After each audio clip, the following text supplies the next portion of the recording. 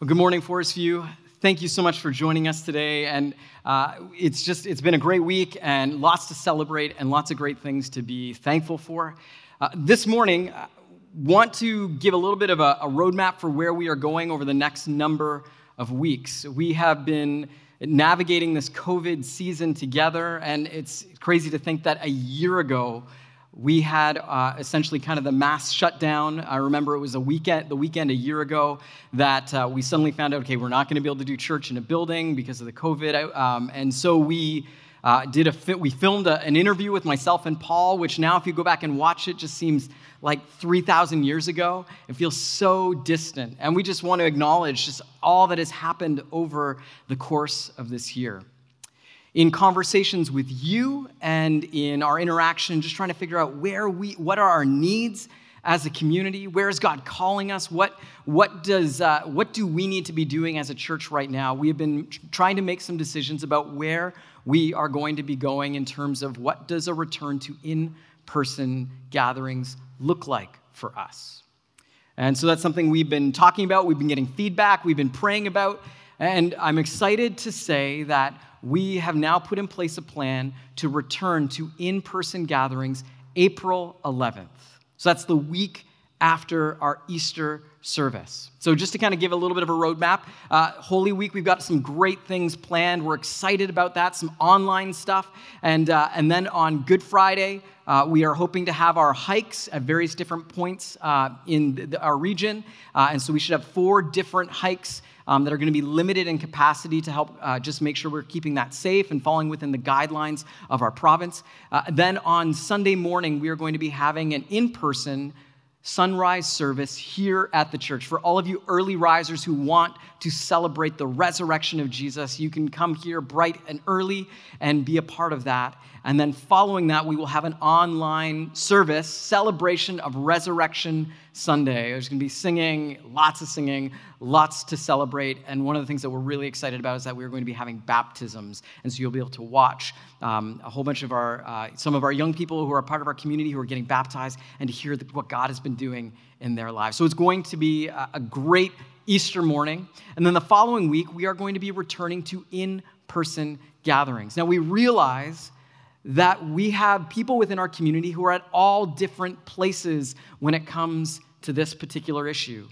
We have some of you who are contacting us, we're talking to, and you are like, why did we not start gathering back a month ago, as soon as that was an option for us? You are right there. You are ready to go. You are excited. Maybe you've already gotten your first shot of the vaccination. Whatever it is, you are excited to be back with people and to worship together. In fact, this is just something you need and you deeply, deeply desire. And so we want to create that and make that available. We are going to be having our Sunday morning gatherings. We're going to be limiting our capacity size. I believe the number is 75 people. At this point, we are going to be doing one service.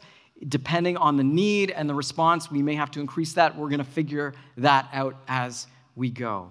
The other thing that is important to realize is that with our return to in-person gatherings, we are also going to be doing our kids ministry will be resuming as well. And so this will be something that the entire family is able to come and to be a part of. And when I say kids ministry, I mean there's going to be separate things happening in separate parts of the building for our kids. So it's not just simply coming and watching the service with them. There's going to be specific ministry happening geared towards them and their age. All of this is going to be happening. There's going to be registration, which is required. And we're also going to need you to wear masks and practice social distancing while you are present on our property. That's really important. Now, that's some of you. You're like, yes, amazing, that's great. We are excited to be there. And yet we realize for many within our community, you are not ready to be gathering back together. For you, maybe it's a health risk, and you just realize until you get your vaccination, it doesn't matter wearing how many masks you wear or how much social distancing takes place. It is just not safe for you to do. Or for you, maybe it's a comfort piece. You're concerned, and you just realize that is not something you are able to do. And want to just simply say this, that we are going to continue to have our live stream indefinitely. So however long, we don't know. Maybe this is something forever, but we are going to continue that on. And so the online resource will still be available to you, as well as other ministries that are starting to return to in-person aspects. We are going to be doing our best to be functioning in a hybrid model that is able to minister and to gather people both in person, but also to gather people online for those who need that.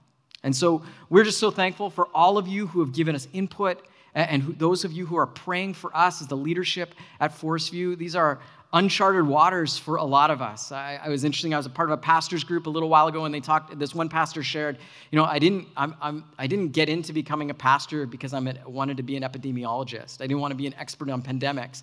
I got into it because I want to disciple people in the way of Jesus. And so it's been a weird and interesting journey for all of us as we try to figure out what does it mean to be a disciple of Jesus in the midst of a pandemic. And so we thank you for your prayers. We invite you to keep praying for us. We also want to simply acknowledge this. With our return to kids ministry, we are going to, while that ministry is going to be smaller than it has been in the past, it is most likely going to require more volunteers to make that safe for everyone who is participating.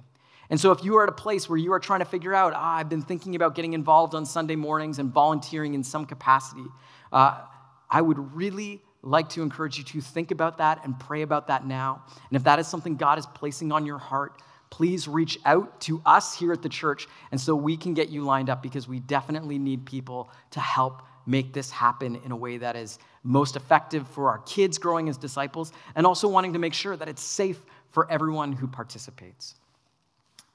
All right, well, we are continuing our Lenten series called The Gospel According to Ruth. And we've been reading through this story about two women's journey of facing death and discovering a new life that God has for them on the other side. And so for us, as we are journeying through this, we want to continuously return to the question, are there parts in me that need to die so that God's new life, that God's resurrection life can start to take root in me now, today? And so our story this morning, we are picking up in Ruth chapter 3. And a few different things, just to if you're just joining us this morning, I want to give you a quick update where we are going, where we have come through in this series. Our story is about a woman named Ruth and a woman named Naomi. And Naomi had a husband and two sons, both passed away, and they traveled off to a faraway land. One of her sons married a woman named Ruth, and so Ruth has also experienced significant loss. And so these two women are trying to make their way in the world in the midst of a whole bunch of loss and overwhelming odds and situations stacked against them. And so throughout the story, we've talked about them and their journey together, returning back to Israel. They'd lived in Moab for a number of years, and Ruth is a foreigner, and so she's coming and adjusting. She's a stranger to this foreign land. She's trying to care for her elderly mother-in-law. And what happens in the second chapter, what we looked at last week, we learn about Ruth going and practicing gleaning in the fields of a man named Boaz. And the text reveals to us that Boaz is someone who is related to them, and that Boaz is there. He kind of takes a liking, or he extends a significant amount of grace to Ruth and gives her extra food that she is collecting, and she's able to take it home, and suddenly they are discovering that God has not given up on them, that God is continuing to care for them and look after them. Chapter 2 ends off with this in verse 23. So Ruth stayed close to the women of Boaz to glean until the barley and wheat harvests were finished, and she lived with her mother-in-law. And so Ruth has this interaction with Boaz. He extends to her grace and generosity. He's looking out for her. He's providing for her. He's giving her protection, because it was a dangerous place to be as a woman in that particular time in that part of the world. And then it says this, and she lived with her mother-in-law. So Ruth and Naomi, they are essentially, while they're getting this protection, this help, this additional support from Boaz, they are on their own. And it says that they were waiting until the wheat and barley harvests were finished, which takes about 3 months. And so time is passing by. And they are starting to look at their circumstances and realize that they are in a very difficult place. And so Naomi comes up with a plan. I want to read her plan to you here, starting chapter 3, verse 1. One day, Ruth's mother-in-law, Naomi, said to her, "My daughter, I must find a home for you where you will be well provided for. Now Boaz, with whose women you have worked, is a relative of ours. Tonight he will be winnowing barley on the threshing floor. Wash, put on perfume, and get dressed in your best clothes. Then go down to the threshing floor. But don't let him know you are there until he has finished eating and drinking. When he lies down, note the place where he is lying, then go and uncover his feet and lie down. He will tell you what to do." So Naomi begins by simply saying, Naomi, or Ruth, you living with me, this is no life for you. There is no rest for you. That you are going to constantly be trying to have to go out and to provide for me and for yourself. And you have no one to look after you and care for you, to offer the security that you need. In the ancient world of Israel, it was a patriarchal society. Another way we could say that, it was a man's world. And if you didn't have a man in your life, you were incredibly vulnerable. You essentially needed a man to get by. You were outside of the system, and it was not designed to help you, serve you as you lived your life. I think of when I first got married, my wife and I, we went to the bank. I had never had a credit card before.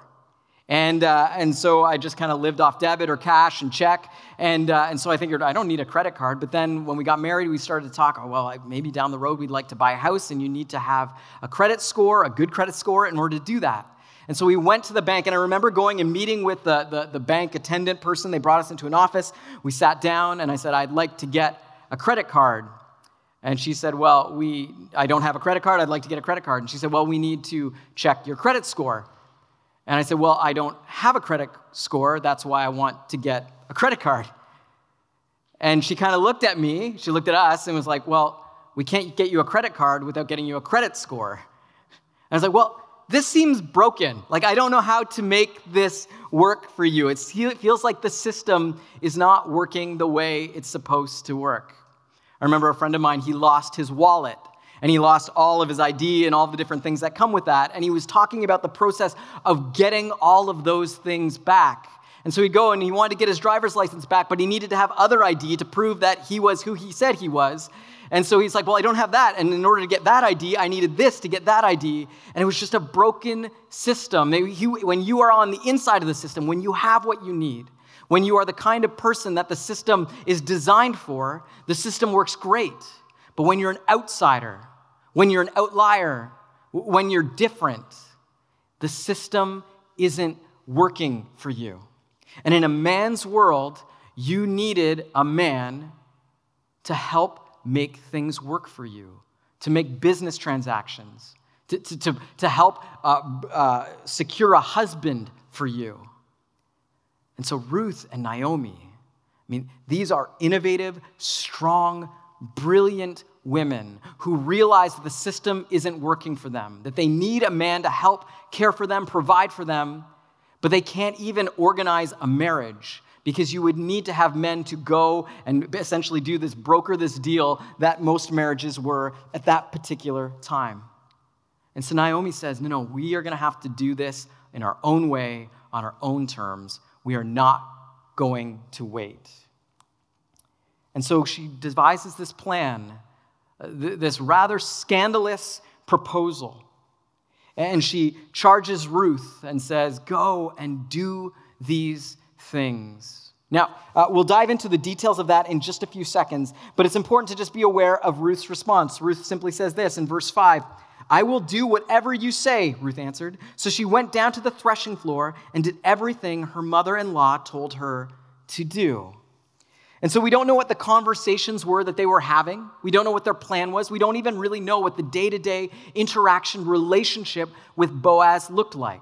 We know that he provided for her that first day, gleaning in the fields. We have no idea if he paid any attention to her day after day after day after that. However, what they do trust in is that Boaz is a man of standing. That's what we read in chapter 2, verse 1. It describes Boaz as a man of standing. The Hebrew word is ish gabor chayil. Now, typically when we would see that verse in the Old Testament, those particular words, it was used to describe a mighty warrior or a man of valor. These are the people that are held up in high esteem. In fact, actually last night I was skimming through a list of all 159 uses of the term, because that's what I do for fun on Saturday nights, and because I know how to have a good time. And going through and looking through this list, and only a few, less than 5, are descriptions of people who are not mighty warriors. This is one of those few times this term is used. He is a man of standing, respect. He is admired within the community. And so Naomi, knowing that he is their relative, knowing that he is someone who cares for them to some extent, she sees this as the best possible option for them. I mean, this is a man of standing. He is a good man of faith. What can we do here? Ruth, you need to go and you need to essentially lay yourself at his feet and offer yourself to him. Now, in this particular setting, typically with a marriage or a marriage proposal, there's two men, the patriarchs of the family would gather together. They would talk out. There would be a deal exchanged, and the daughter would be given to the son of the one family as to be the bride. But that isn't and is very public, and everyone knows and everyone's aware of it. And going with that is usually not just simply this marriage that happens, but there's usually some transfer of land or money or crops, whatever it was. And so it's very much like a business transaction. But Naomi realizes there's no way that is possible for them. One, they don't have anything to give. And two, they don't have men to broker the deal. And so they're going to need to do this differently. And so she encourages, she calls Ruth to go to Boaz, to lay herself down at his feet in the night, so that if he rejects her, she can go back home and not have to walk through shame and to carry around this reputation of the one who is rejected and sent away. Now, let's go through the list of what she tells Naomi to do, Ruth to do, because there's some interesting things on this. First off, she says, put on perfume, put on your cloak. Now, the NIV translated, put on your best clothes, but the better translation was just simply put on your cloak. The likelihood is she didn't have lots of different clothes to put on. Wash, put on perfume, put on your cloak. Sometimes we read this like a romantic, get yourself all fixed up, look really nice. But what is actually going on here is that this is about an ending of mourning. If you were a husband or a wife, you had lost someone that you love, who's close to you. Specifically, if you're a wife, you would dress in a particular way. You would carry about your life in a certain kind of way to show to the world that you were mourning the loss of your husband. And when you stopped doing those things, when you washed, when you put on perfume, when you put on your good clothes, or just simply putting on your cloak and going out, you were essentially saying, I am finished mourning. I am ready to re-engage with regular day-to-day life. So this is not about her getting herself all fixed up to try and appeal to Boaz. This is about her communicating a message both to Boaz, but to anyone else who might see her, that she is no longer in a mourning period. Okay, next up, wash, put on perfume, put on cloaks. Go down to the threshing floor. So go to the place where Boaz is. Next. Don't let him know you are there. All right, next one. Wait until he is finished eating and drinking. Next slide. Wait for him to lie down. Next one. Observe where he lies down. I love that this is something that it just shows that Naomi is just really smart and thinking ahead. Because she realizes in her plan it's going to be dark. There may or may not be another guy or two, maybe some of Boaz's servants who are also spread out there. And she's just saying, hey, this plan is not going to work if you go and you lie down at the feet of the wrong guy. So I love that she's just thinking through this. Then it says, go and uncover his feet. And finally it says, and lie down at his feet. And then it says, the final instruction that she gives is do what he says. So she's saying, you've got nothing to offer.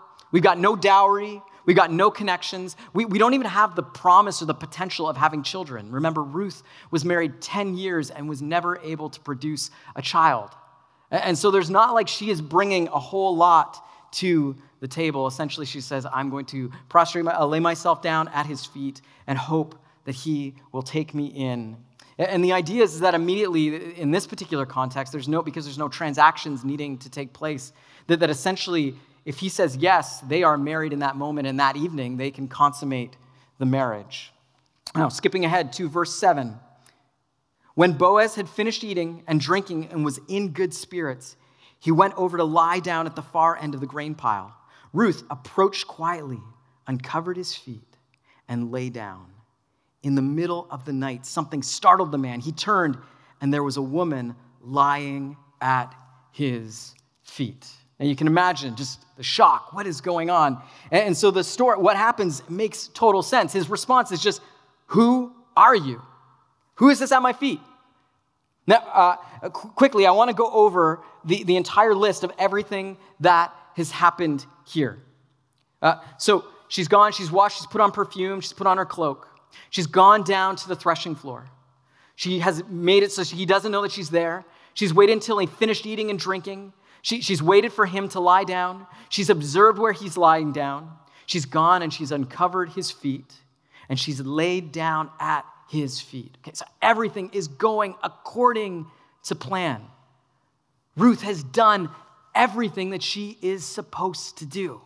And if you're reading this story, there's just this build up, this suspense. It's like, okay, Ruth has done everything. What's Boaz going to say? What's he going to do? And so he asks this question, who is there? And you can just imagine the readers. And for us too, we kind of lose it because we're reading it, centuries later. But there's this tension and there's this question, okay, what is going to happen? Who are you? He asked. I am your servant Ruth, she said. Okay. So far, so good. Everything is going according to plan. Remember, the final instruction is just simply do what he says. I want you to notice Ruth's response. Who's there? It's Ruth, your servant. And then she says, spread the corner of your garment over me, since you are a guardian redeemer of our family. Now, it's hard for us. We miss this. Maybe it's because we're familiar with the story. We've heard it over and over again, or we're just disconnected from the culture. But this is like the scene in the movie where like the big, massive twist happens. I mean, you can almost imagine this if they were to remake this in the modern day context. Naomi's there on a headset. She's listening to everything that Ruth is doing. And she's like, okay, good. You're doing great. You're doing great. And then suddenly when Ruth says, spread the corner of your garment over me, since you are a guardian redeemer of our family, you can imagine Naomi be like, wait, this was not the plan. What are you doing? What is happening? What are you doing? You were supposed to just do what he says. That's all you had to do. You didn't have to do anything. And she, for whatever reason, deviates from the plan, takes it upon herself to do something completely different. His question is, who are you? And Ruth's response is, yeah, I'm going to tell you who I am, and I am also going to tell you who you are. And more specifically, tied in with that, linked within that, I'm going to be telling you what you need to do. Because this term, guardian redeemer of our family, and this invitation to spread the corner of his garment over her, she is telling him what he needs to do. Now, quick reminder, I talked about it at the start. This is an Eshgibor Hayel, okay? This is a man of good standing. This is a valiant warrior. And Ruth is a Moabite. She has nothing, no investments. She's got no money. She's got no prospects. And she is talking to him. She is telling him what to do. This is not something that a Moabite immigrant pagan woman, she's now converted to the people of Israel, but you don't say that to an Eshgibor Hayel. That's not how you talk to him.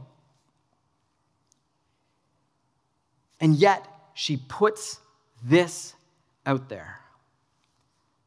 I remember a number of years ago, actually, I was working up at camps in the summer while I was away at university, and I would go and work up at camp in Muskoka. And there was this camp I worked at, and then there was another camp, and there was a girl who worked at that camp that I knew. We were in a Bible study. We had actually gone to high school together, and I'd had a crush on her for a really long time. And I was working up at camp, and we were friends, and we occasionally email each other or whatever. But I remember it was talking with some friends, and they're like, you need to tell her how you feel, because you felt this way for a long time. You need to share that. And I was so nervous, and I was so scared to do it. But this one particular Saturdays was our camp's day off, and day, I mean afternoon and evening off. And I decided, I was like, you know what, I'm going to go and I'm going to tell her. I'm going to spill the beans. I'm going to tell her how I feel about her. I'm going to drive over to her camp. And so I remember going over and borrowing my parents' Chrysler 1998 Town and Country minivan, because nothing gets your confidence up than driving around in your parents' 1998 Chrysler Town and Country minivan. I remember doing the 40-minute drive over to her camp, and I knew a bunch of people who worked at that particular camp, and so I was like, this has got to be super stealth. I don't want to see anyone except her. I don't want to interact with anyone, and so I got to make this as quick. I'm going to get in. I'm going to say what I need to say. I'm going to get out of there. Hopefully it's going to go good. And I remember pulling into the parking spot and getting out of my car and immediately just hearing my friend Paul be like, hey, Nat, how are you doing? It's like, oh, seriously? So I walk with Paul around the camp. We say hi to a couple different people. And I remember walking up at this moment, seeing this girl that I'd come to talk to. And she was standing up by the flagpole. And so I was like, oh, okay, I got to go. This is it. I go up and I strike up a conversation with her. Because she asked, hey, what are you doing here? And because I'm a man of integrity, I made up some story about visiting friends at a cottage nearby. And I remember talking, and there was just sort of some small talk. She had a friend there. My friend was still there. And then realized, okay, wait, this needs to happen. And so I just said, well, can I just talk to you in private for a second? And I remember kind of walking over to the side, and I said, I don't even remember. I'd rehearsed this speech on the drive up, and it kind of just came out. I don't really know what I said, but I spilled the beans. I shared with her that I had a crush on her, that I had these feelings for her, and could we grab a coffee sometime? And I remember this huge, just kind of release, I've said it. And then there was this moment of dread, where it's this oh, it felt so good to say. And then immediately it's oh no, it's out there now. And I remember her looking at me and she taking the breath to respond. And then someone said, hey, Nat, how are you doing? And came over to say hi. And I remember that moment, people seriously? This is happening right now. Are you kidding? And so, hey, it's so good to see you. And I told them why I came to the camp. Well, not why. I told them my lie of why I came to visit. And small talk. And I've just got this feeling of dread over me and just waiting. And then finally, this conversation started to die down. I'm oh, okay, well, I'll see you later. And they walked off. And so I remember, okay, back onto my crush, looking and talking to her. And then she says, she starts to say something. And I kid you not, someone else is like, Nat, what are you doing here? I'm like, how in the world is every single person I know at this camp suddenly found me right now, comes up and says hi. And so again, we go through that small talk cycle of just awkwardness. And then we're finally coming back and being able to, okay, all right. And she just apologized. I'm sorry, that's so weird and embarrassing. And then she just simply said, she's like, well, I'm just not interested in a relationship at all right now. And so I remember that moment of just that you say that and you put it out there and there's just this vulnerability. Now, I really held on to the right now part. That's what I heard the emphasis on. I think the emphasis was just I'm not interested. That's what I should have understood it to mean. It's okay. Don't feel bad for me. Things worked out all right. I'm really happy with how things turned out. But I simply say all that. There are those moments where you put something out there. There's that moment where you realize if you say something, if you create this thing, maybe you're a creative person and you're creating some kind of art, and it's just you put all this work and energy and you put it out there. And you have that feeling of oh, I'm so glad I did this, but at the same time, I needed to do this, and at the same time, there's just this fear and this dread because there's this risk, this vulnerability, there's this, how is this going to be taken and understood? Maybe for you, it's a conversation that you needed to have with a family member or an employer or an employee. And you realize that when you have this conversation, everything is going to change. It can't go back to the way it was before. And things might get way better or things may get way worse. But going back to the way things were is simply not an option. I mean, that's Ruth's experience right here. She takes this huge risk. and tells Boaz, "Spread the corner of your garment over me, since you are a guardian redeemer of our family." Now, I want to explain quickly what is happening here, what she is asking, what she is essentially demanding of Boaz. Now, in the ancient world, specifically in the time of ancient Israel, they had a role of someone called the kinsman redeemer or the guardian redeemer, as they translate in the NIV. The kinsman redeemer was a close relative, usually the closest relative, and essentially to deal with cycles of debt that could happen, basically people getting trapped in poverty in the ancient world, what they would do is that if a person in Israel had to sell off their land, the nearest family member was essentially, who could afford it, was required to go and to purchase that land. And this is because the land that they were given was a gift from God. It was the Holy Land. It was the Promised Land. And so they were called to, they were not supposed to get rid of it. And the idea is that this family, their land would be kept safe. It would remain within their tribe. And that ultimately, this year that they would have called the Year of Jubilee, which would happen every 50 years, that they would be able to reclaim that land. And they'd be given it back. They would essentially be released from their debt. So this was the role of the kinsman redeemer, the family member, to jump in when another family was in need and they needed to sell off their property. Here, just in Leviticus chapter 25, verse 25, it says this: "If one of your fellow Israelites becomes poor and sells some of their property, their nearest relative is to come and redeem what they have sold." So Ruth here is saying, you are a kinsman redeemer. Naomi and I, we are struggling to survive. We don't have a husband to go and sell off this property. We need you to come and to redeem it, to buy it so we have the money, the resources that we need in order to survive. But then she ties both the kinsman redeemer aspect and she combines it with another thing, which is this call or this invitation to marriage, to put his garment over her. In the ancient world, they had something called the Levirate law or the Yibum law in Hebrew. And essentially the idea of this is that if a man was married, he died, and he didn't have a son, it was the role of the nearest brother to marry his wife and do his best to provide her with a son, who would then be raised essentially in the name of the woman's original husband. And so, actually, you go to Deuteronomy, it just talks about this a little bit, gives a little bit more clarity. If brothers are living together and one of them dies without a son, his widow must not marry outside the family. Her husband's brother shall take her and marry her and fulfill the duty of a brother-in-law to her. The first son she bears shall carry on the name of the dead brother, so that his name will not be blotted out from Israel. Now, in the ancient world, the highest priorities, the things of the deepest value for them, was all about property and progeny. It was about land and it was about kids, right? You wanted to have children. You wanted your name to carry on. And so the idea behind each of these was to make sure that the people who are vulnerable and hurt, the people who, and again, this one especially, it seems like weird right now. We listen to that, we're like, that just does not sound good at all. But at the time, it was actually viewed as a way to make sure that this woman would be cared for, provided for, protected. And it also meant and ensured that her name and her legacy and her original husband's legacy would live on. And specifically, this had a huge impact on inheritance. Because this son who would grow up essentially in the place of the deceased father, he would receive that part of the inheritance.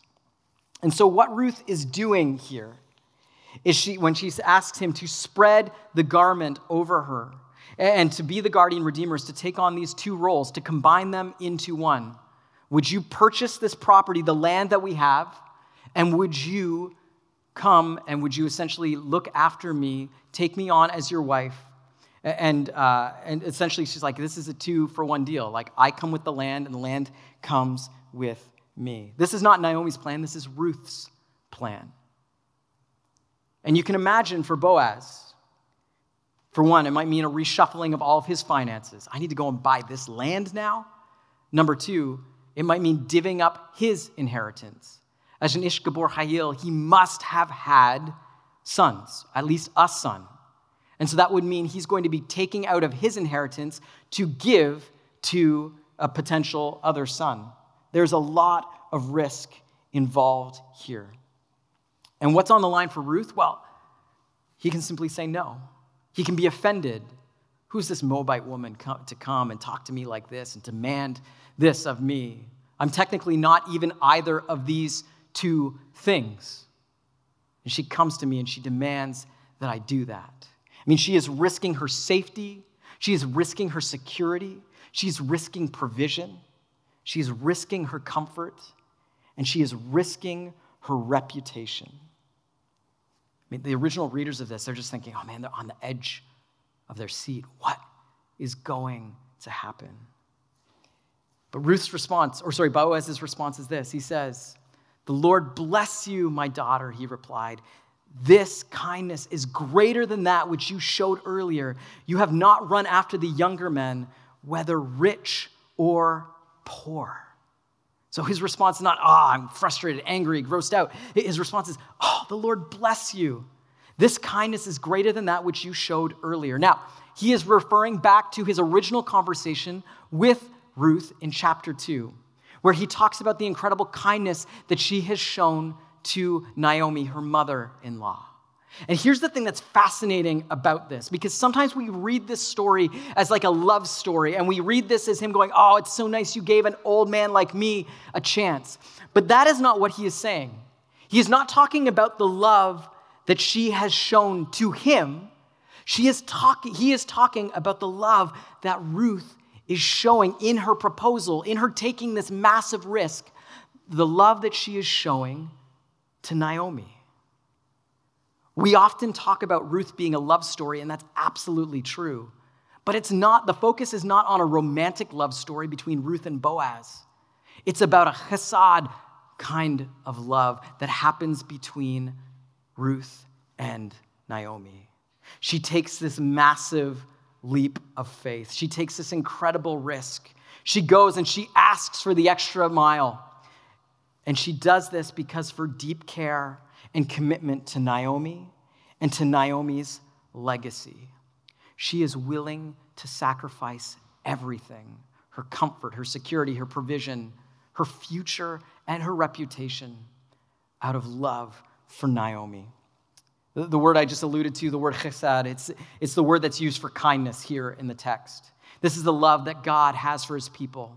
And in part 1 of our series, we talked about how this is this loyal kind of love, like a never giving up love. And here we see a different dimension to what this love means and is. This is a sacrificing love. This is a self-giving love. This is a love that says, I'm going to put my own self-interest aside and do what is best for you. Ruth risks it all for Naomi. She lays it all aside and says, I care about you, I love you, and I'm willing to give up everything for you.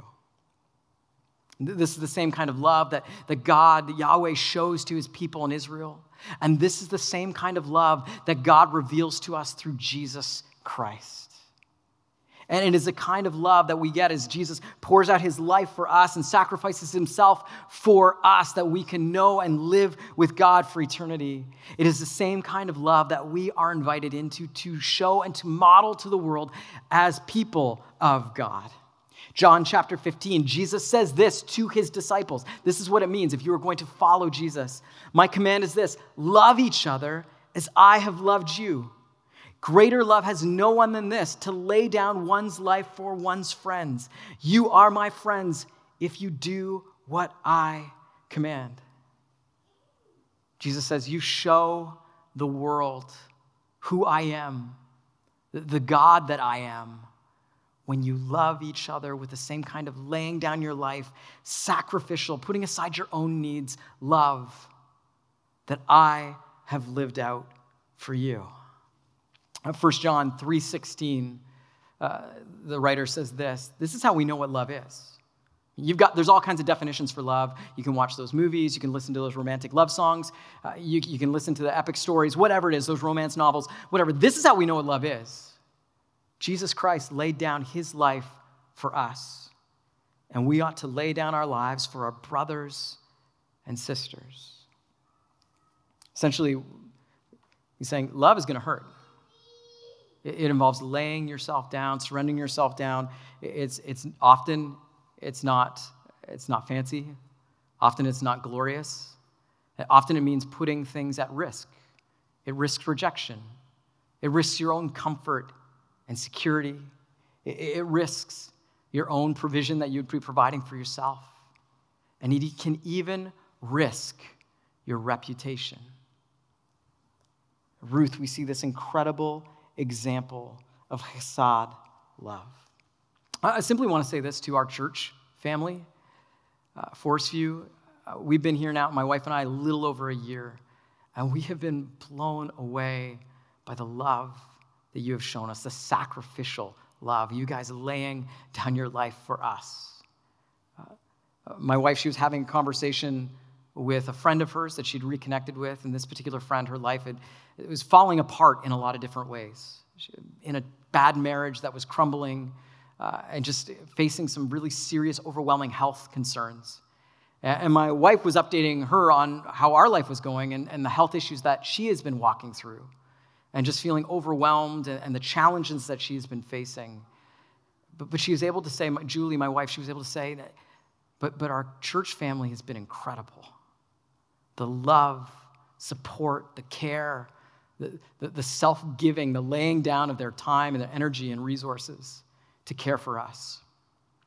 And I remember Julie coming and talking about her friend, this conversation, and her friend said, man, it sounds like I need a Forest View right now. And here is the truth. The world needs that. Our invitation is to show that love, to reflect that love, that sacrificial, go the extra mile love for this world. Now, one of the ways that we can simply do that is by telling people, pointing people to Jesus and his sacrifice and his love for them, and inviting them to come and respond to him in faith and to entrust their lives to him. That is what we can definitely do, especially in a world where, there are some people when life is difficult and painful, but when we can hear that, no matter what you're going through, that is a message we all need to hear. But yet it goes out beyond that, where we see hurting, where we see brokenness, how we as a community are willing to say, no, we're going to put aside our security and our comfort, and we're going to lay our reputation down and say, God, we want your love to flow through us. We want to be examples of your love.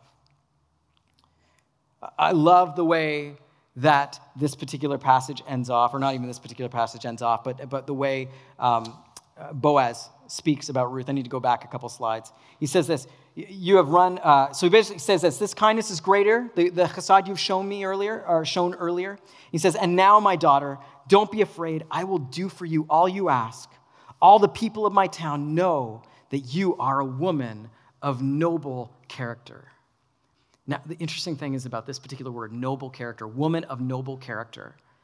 This is the female wording, the exact same word that is used to describe the kind of man that Boaz is. Another way we could translate this is she's a woman of valor. She's a woman warrior.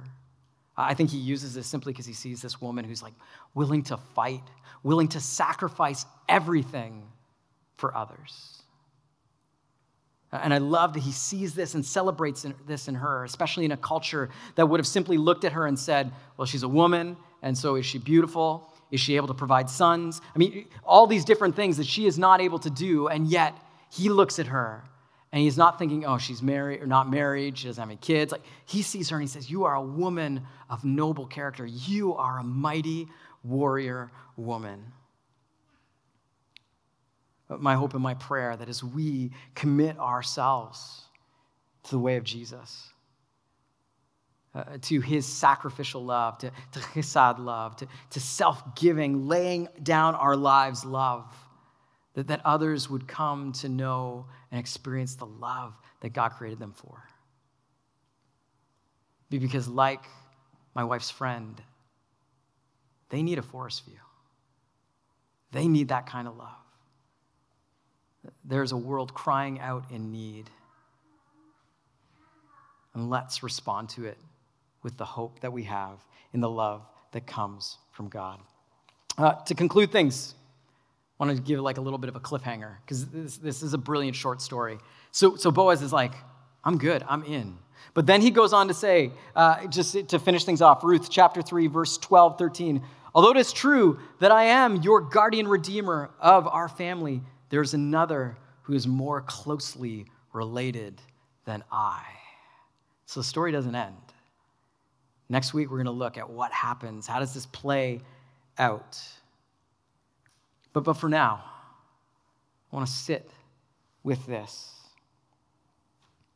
Where in your life are you modeling self-giving, sacrificial love? I mean, where in your life does it hurt?